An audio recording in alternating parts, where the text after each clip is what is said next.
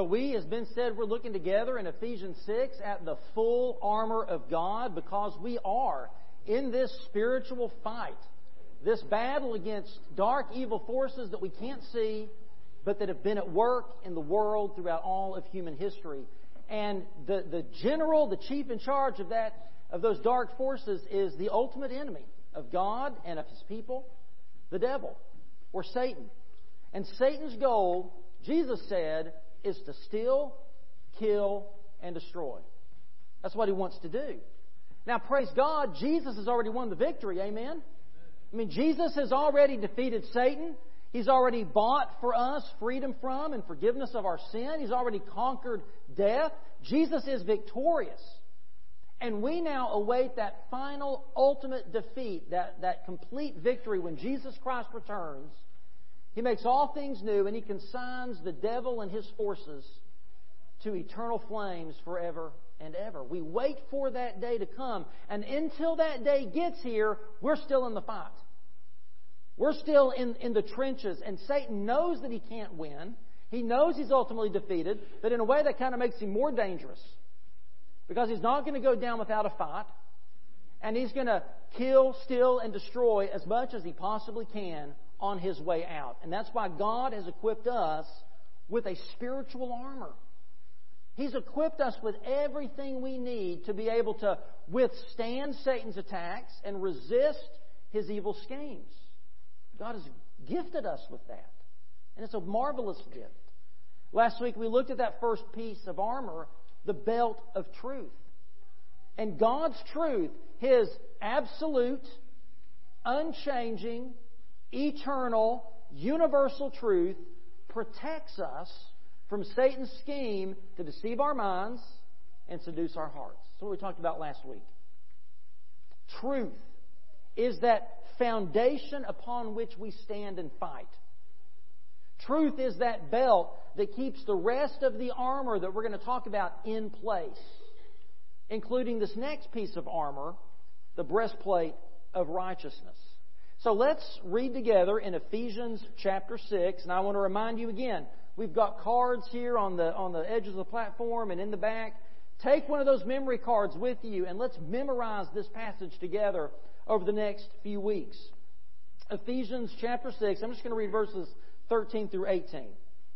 For this reason, meaning the reason of standing firm and resisting these dark spiritual forces, for this reason, take up the full armor of God, so that you may be able to resist in the evil day. And having prepared everything to take your stand, stand therefore with truth like a belt around your waist, righteousness like armor on your chest, and your feet sandaled with readiness for the gospel of peace. In every situation, take up the shield of faith, with which you can extinguish all the flaming arrows of the evil one. Take the helmet of salvation and the sword of the Spirit, which is the Word of God. Pray at all times in the Spirit with every prayer and request, and stay alert with all perseverance and intercession for all the saints. So we've gone from what seems like the least coverage, the belt, to the part of the armor that seems like the most coverage, the breastplate, that covers your entire midsection. And as we think about this, I want us, as Ben was already alluding to go back and look at this in the context of a Roman soldier. What does the breastplate protect? What is its function? What was this piece of armor like? Well, in the Greek, where the language the New Testament was written in, Paul uses the word thoraka for breastplate.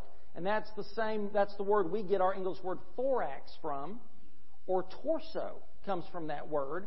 And it's sort of the generic Greek word that just means the armor that covers this part of you. Okay, so it's a very general term for this armor that covers your chest. But there were several different kinds of breastplates that the Romans used.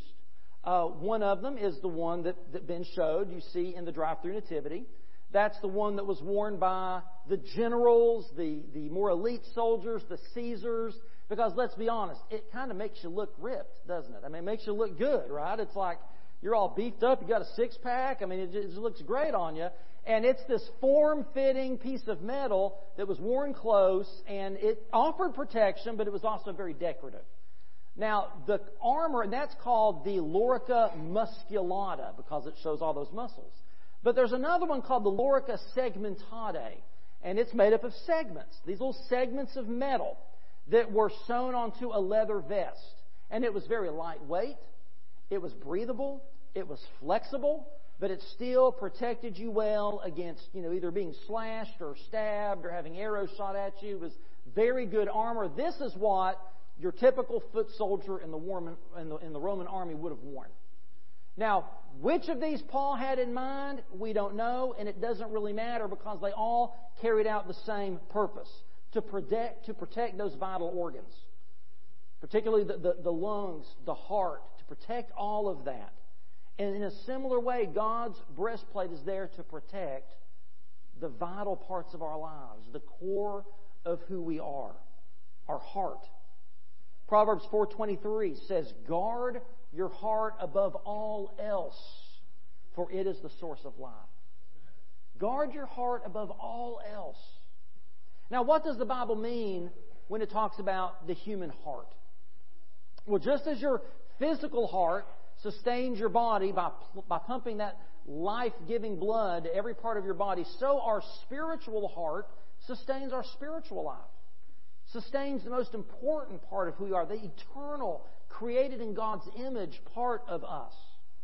Often when the Bible mentions our heart, it's referring to the moral, spiritual center of our lives from which flow our thoughts, our words, our actions. It encompasses our will, our personality, our deepest commitments and desires and loves come from our heart. That's why the Bible commands us to seek and to love God with all of our heart. It's why David said, ask for God to search and try and know His heart. It's why Proverbs says we have to guard the heart, because all the really important stuff about who you are, it comes from your heart, from that core, that center of your being. Now, we saw in our Old Testament readings this morning that the human heart is deceitful above all else and is beyond cure. Our hearts are sick with sin. Our hearts are deceptive and weak. Our hearts are beyond cure. And because our hearts can be filled with evil and lead us astray and deceive us, Jeremiah said we need the Lord to give us new hearts. We need new hearts that can know, trust, and follow Him. Or as the Lord said through the prophet Ezekiel in Ezekiel 36:26, He said, "Moreover, I will give you a new heart and put a new spirit within you, and I will remove from you the heart of stone from your flesh and give you a heart of flesh." That's the gospel. The gospel is that our hearts are as cold and hard and dead as stone because of sin in our life. And there's nothing that you can do to fix that sin-sick heart. But Jesus Christ came to give you a new heart. To give you a heart that is living and that is beating in rhythm with the heart of the Creator. A thriving heart. That's what Christ gives us when we come to know Him by faith. And that's why God gives us a special part of His spiritual armor to protect that new heart. That new heart that you received the moment you prayed and asked Jesus Christ into your life, God then gives you this breastplate of righteousness to guard and protect that heart. Now, the next question you may ask then is, well, what does that need protection from? Now, why do I? That's kind of important, right? It's what are you going to put on your chest? Well, what are you trying to protect yourself against? Well, it's there to protect us against Satan's scheme. So just as we looked at one of Satan's schemes last week, this week we see Satan's scheme is that he is the accuser who wants us to feel defeated and discouraged. He's the accuser who wants us to believe that we are defeated and we are discouraged. Now, our heart as a Christian, that new heart that Jesus gives us, is to desire and look for the things that are above, not earthly things. Our affection is to be for God. Our desire should be for His glory. Our mission should be to carry out His Great Commission to make disciples of all nations. But that's not what Satan wants. Satan wants us to focus on ourselves. Satan wants us to desire the things of the world. And Satan most certainly does not want us making disciples of all nations and teaching them to observe all that Christ commanded us. He doesn't want us to live in victory, but in defeat. So just as we looked at last week, Satan seeks to deceive our minds and seduce our hearts. He also wants to keep our hearts defeated and discouraged. He wants us to believe that we're helpless and powerless. And he does that through accusation. In Revelation chapter 12:10, John, in his vision, he says, I heard a loud voice in heaven say, the salvation and the power and the kingdom of our God, the authority of His Christ have now come because the accuser of our brothers and sisters who accuses them before our God day and night has been thrown down. The accuser, the devil. The Greek word that we get the English word devil from is diabolos or diablos. Okay, so Diablos isn't just a Mexican restaurant in Augusta. It's the Greek word for devil, but you know what it literally means? It literally means the accuser or the slanderer. So when you eat at Diablos, you're eating at the slanderers. It's an interesting name for a restaurant. He accuses you of eating too much. That's right. Yeah, that queso is the devil's cheese. You got to watch out for that stuff. And listen, he lives up to that name, Diablos, because his plan is diabolical. This is what he does. This is what Satan does. First, he deceives our minds and seduces our hearts from God's truth so that we step into sin. And then when he does, he accuses us. See? You call yourself a Christian. I see what you did. Did you see what you did? If your friends at church could only see you now.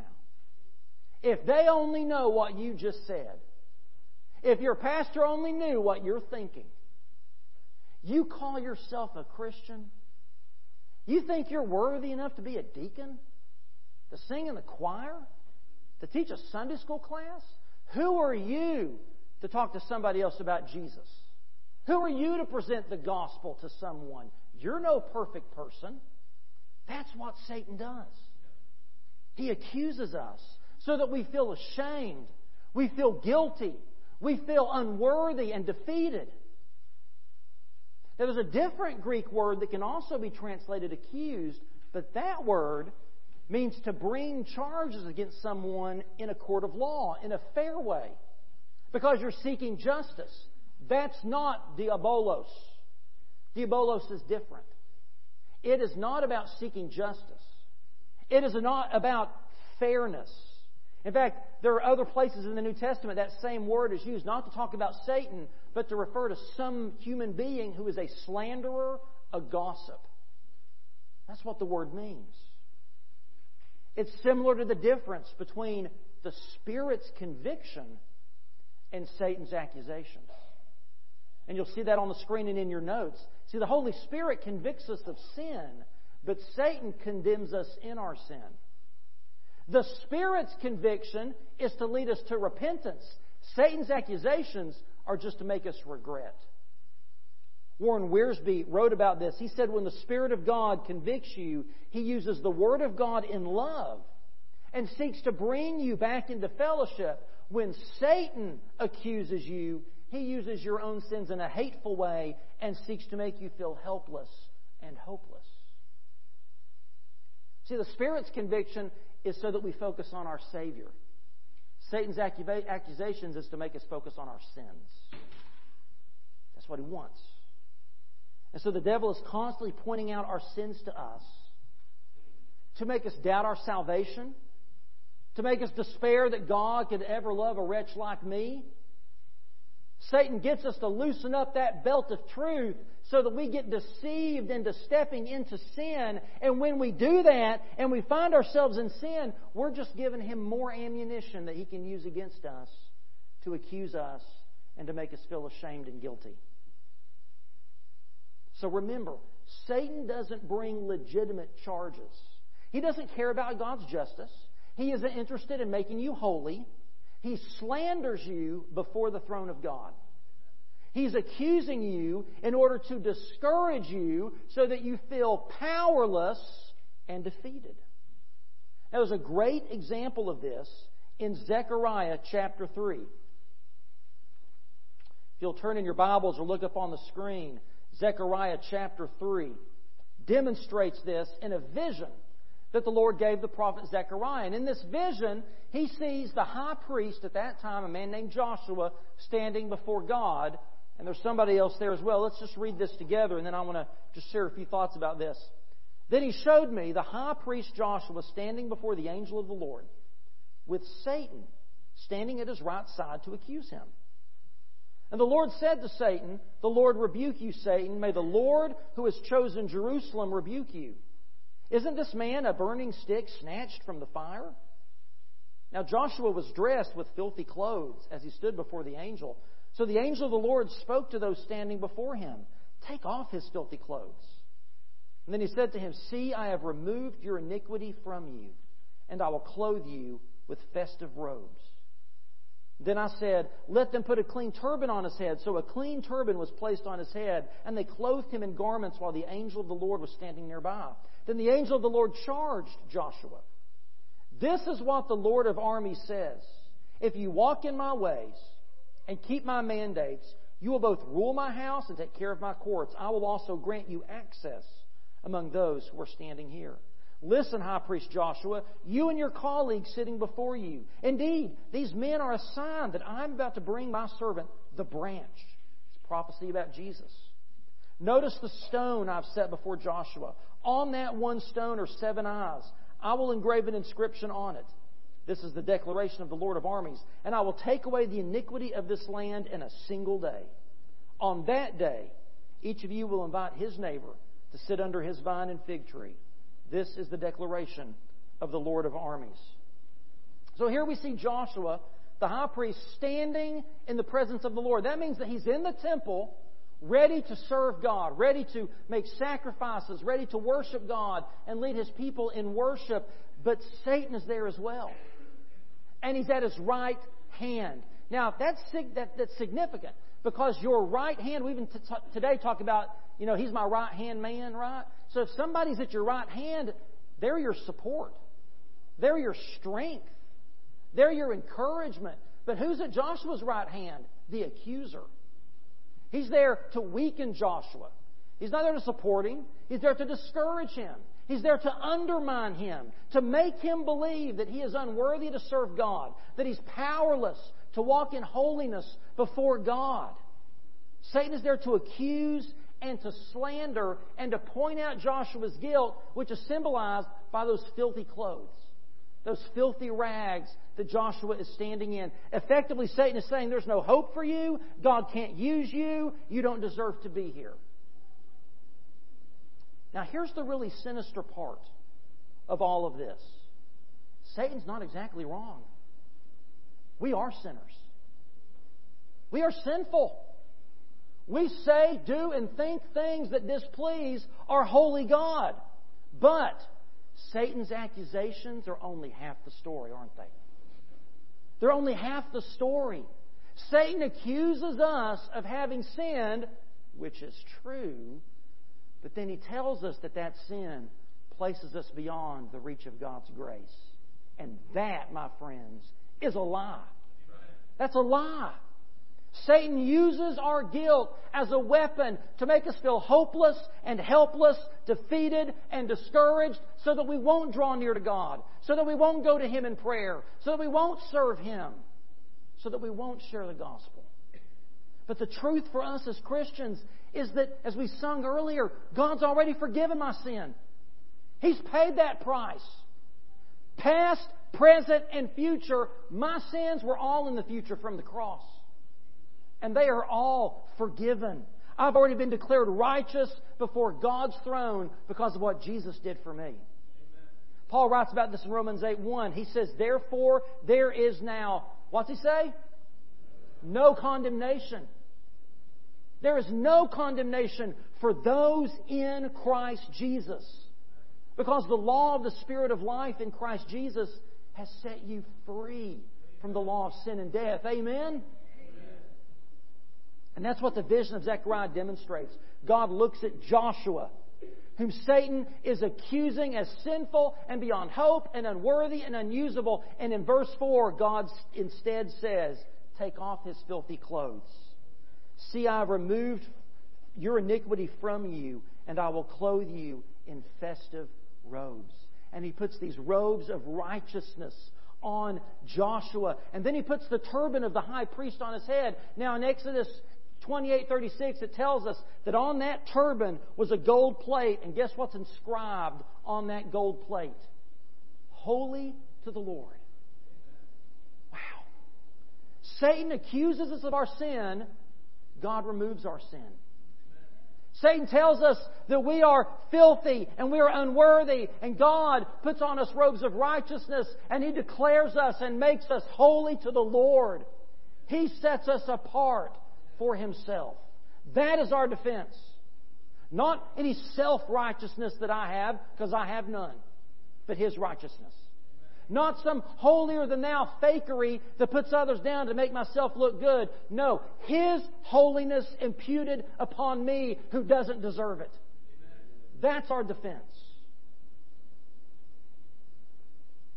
When you feel guilty and ashamed, when you start hearing that inner critic in your head telling you you're not good enough, you're not worthy, who are you, you don't know enough. When Satan puts that rearview mirror up in front of you to remind you of your past, what's your go-to defense? What's your go-to defense in those moments? Is it self-righteousness? Is it, well, I'm going to turn over a new leaf. Well, if I just work harder. Well, look at all these good things that I've been doing now. Is it self-righteousness? Is it a holier-than-thou superiority? Well, at least I'm not as bad as that person. At least I've not done that. Do you harden your heart? Do you erect a wall around your heart that ends up not only cutting off Satan's accusations, but the reconciling conviction of the Holy Spirit as well? You see, any of these kinds of efforts to hide and to pretend that our weaknesses aren't real, to slap on a happy face that says, I'm fine, everything's fine, those are weak and unnecessary. Because God sees you. God knows you. He knows you better than you know yourself. And guess what? He loves you still. He loves you anyway. If you're saved, He will never leave you. He's never ashamed of you. If you're lost, He is reaching out to you to rescue you just as you are. You are forgiven in Christ when you put your faith and trust in Him. He washes you clean. He makes you new. He declares you righteous. You're made holy in His sight. So there's no need to hide. Rather, we're called to stand firm with our heads held high against Satan's accusations. And we do that by putting on the breastplate of righteousness. So what is righteousness? Well, Ben talked about that. It literally means to be in right standing before God. It means to be upright. Righteousness means you have fulfilled God's moral requirements. It means that you are doing the right thing and you're avoiding the wrong thing. You're guiltless. That's what it means to be righteous. Now, we have to understand there are two aspects of righteousness. Two aspects. The first is positional. Positional righteousness. Paul writes about that in Romans 3. Paul says, therefore, no one will be declared righteous in God's sight by the works of the law. No one. You cannot be declared righteous in God's sight by doing the law, by keeping the law, by doing the right thing.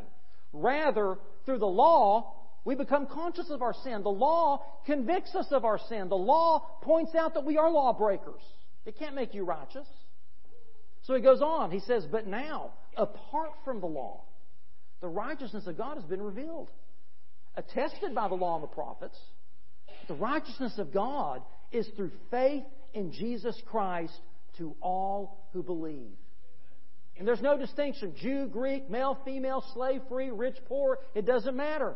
For all have sinned, all of us. We've all fallen short of the glory of God. And we are all justified freely by His grace through the redemption that is in Christ Jesus when we believe in Him. So in terms of your standing before God, in terms of your eternal salvation, righteousness is a gift that you receive. It's not about your behavior, it's about your belief. It's about trusting in Him.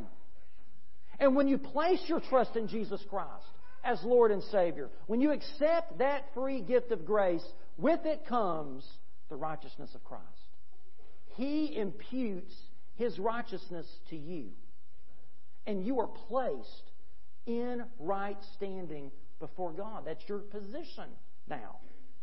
So it's not something you can earn by doing the works of the law. It's not something that you even have to take up and put on like an armor.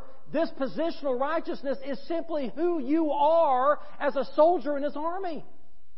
If you're on God's side in this fight, if you're a follower of Jesus, you stand in that righteousness. You can't take it off. You can't put it on. 2 Corinthians 5:21 says, God made Him who had no sin to be sin for us, so that in Him we might become what? The righteousness of God. Jesus took our sins onto Himself and took His righteousness and put it upon us. Our positional righteousness is not a piece of armor we can put on. Rather, we are clothed in righteousness the moment we put our faith and trust in Jesus Christ. And that never changes. We enter the battle already in righteousness. And listen, that should bring peace to your heart, because guess what? As you are fighting this battle, you're going to stumble. You're going to fall. You're going to sin. It's going to happen. And Satan is incapable, even in that moment, of penetrating the righteousness of Christ. Because no matter what I do, I'm an adopted child of the King. I stand before God counted righteous because I belong to Jesus. So yeah, I may lose a skirmish from time to time, but even when I do, Jesus' righteousness wins the final battle. That's our positional righteousness. That's not in question when you're a Christian. What I think the breastplate of righteousness, particularly as far as something we take up and put on and have to keep on, is practical righteousness. Practical righteousness. This is what Ben was referring to in the children's sermon. This is our consistent daily walk with Jesus. So think about the two this way. We stand in the once for all time imputed righteousness of Christ, and we walk daily in the moment by moment imparted righteousness of the Holy Spirit. Or think about it this way. Positional righteousness is about right standing before God. Practical righteousness is about right walking with God. Right living for God. That's the difference. So as Christian soldiers, our everyday lives are either going to be strengthened so that when we face Satan, we're victorious in battle, or we live our lives in such a way that weakens us and makes us more susceptible to his attacks. So that means that you can avoid some battles by guarding your heart through holy living. When we resist temptation, when we seek after the things of God, it preserves our witness. It emboldens us to share the gospel. It helps us experience more of the peace and joy of our salvation. When our hearts are right with God, we stand stronger in the fight. But when they're not, when there's unconfessed or lingering sin or bitterness and unforgiveness towards someone in our life, we lose our joy. We lose our zeal for serving Him. Our passion is diminished, and we don't desire prayer and worship and the Word as we should. But when we live godly lives in the Spirit's power, we strip Satan of the weapon of accusation. We strip him of the ability to make us feel guilty and discouraged and defeated. So my question for you is, are you living your life in such a way that it makes you more vulnerable to Satan's attacks? Or in such a way that it strengthens you against them? When we put on the breastplate of righteousness, we keep Satan from getting a foothold in our life. How do we do that? How do we put on this breastplate of daily, practical, righteous living? Well, simply, we have to remember our identity in Christ. Remember that no matter what, you are forgiven. You are declared righteous. You belong to Jesus, and no one can snatch you out of the Father's hand. You're His. And nothing can change that. And when we remember our identity in Christ, when we remember that positional righteousness, then it motivates us and empowers us with that practical daily desire to live it out. To be the people that we know God has said that we are. And that's when we desire to bear the fruit of the Spirit and to put on the character qualities of Jesus. I want to conclude with this one last passage of Scripture in Ephesians chapter 4. Paul talks about this. In verse 17, he says, "Therefore I say this, and testify, in the Lord you should no longer walk as the Gentiles do," meaning the lost. You should not walk as the lost do, in the futility of their thoughts. They are darkened in their understanding, excluded from the life of God, because of the ignorance that is in them and because of the hardness of their hearts. They became callous and gave themselves over to promiscuity, for the practice of every kind of impurity, with a desire for more and more. But that is not how you came to know Christ. Assuming you heard about Him and were taught by Him as the truth is in Jesus, listen to what He says. Think about that vision of Joshua. To take off your former way of life, the old self that is corrupted by deceitful desires, to be renewed in the spirit of your minds, and to put on the new self. So we take off those filthy rags and we put on the festive robes. Created according to God's likeness in righteousness and in purity of the truth. Right there's the first two parts of the armor. Truth and righteousness. Therefore, putting away lying and instead speak the truth, each one to his neighbor, because we are members of one another. Be angry, but do not sin.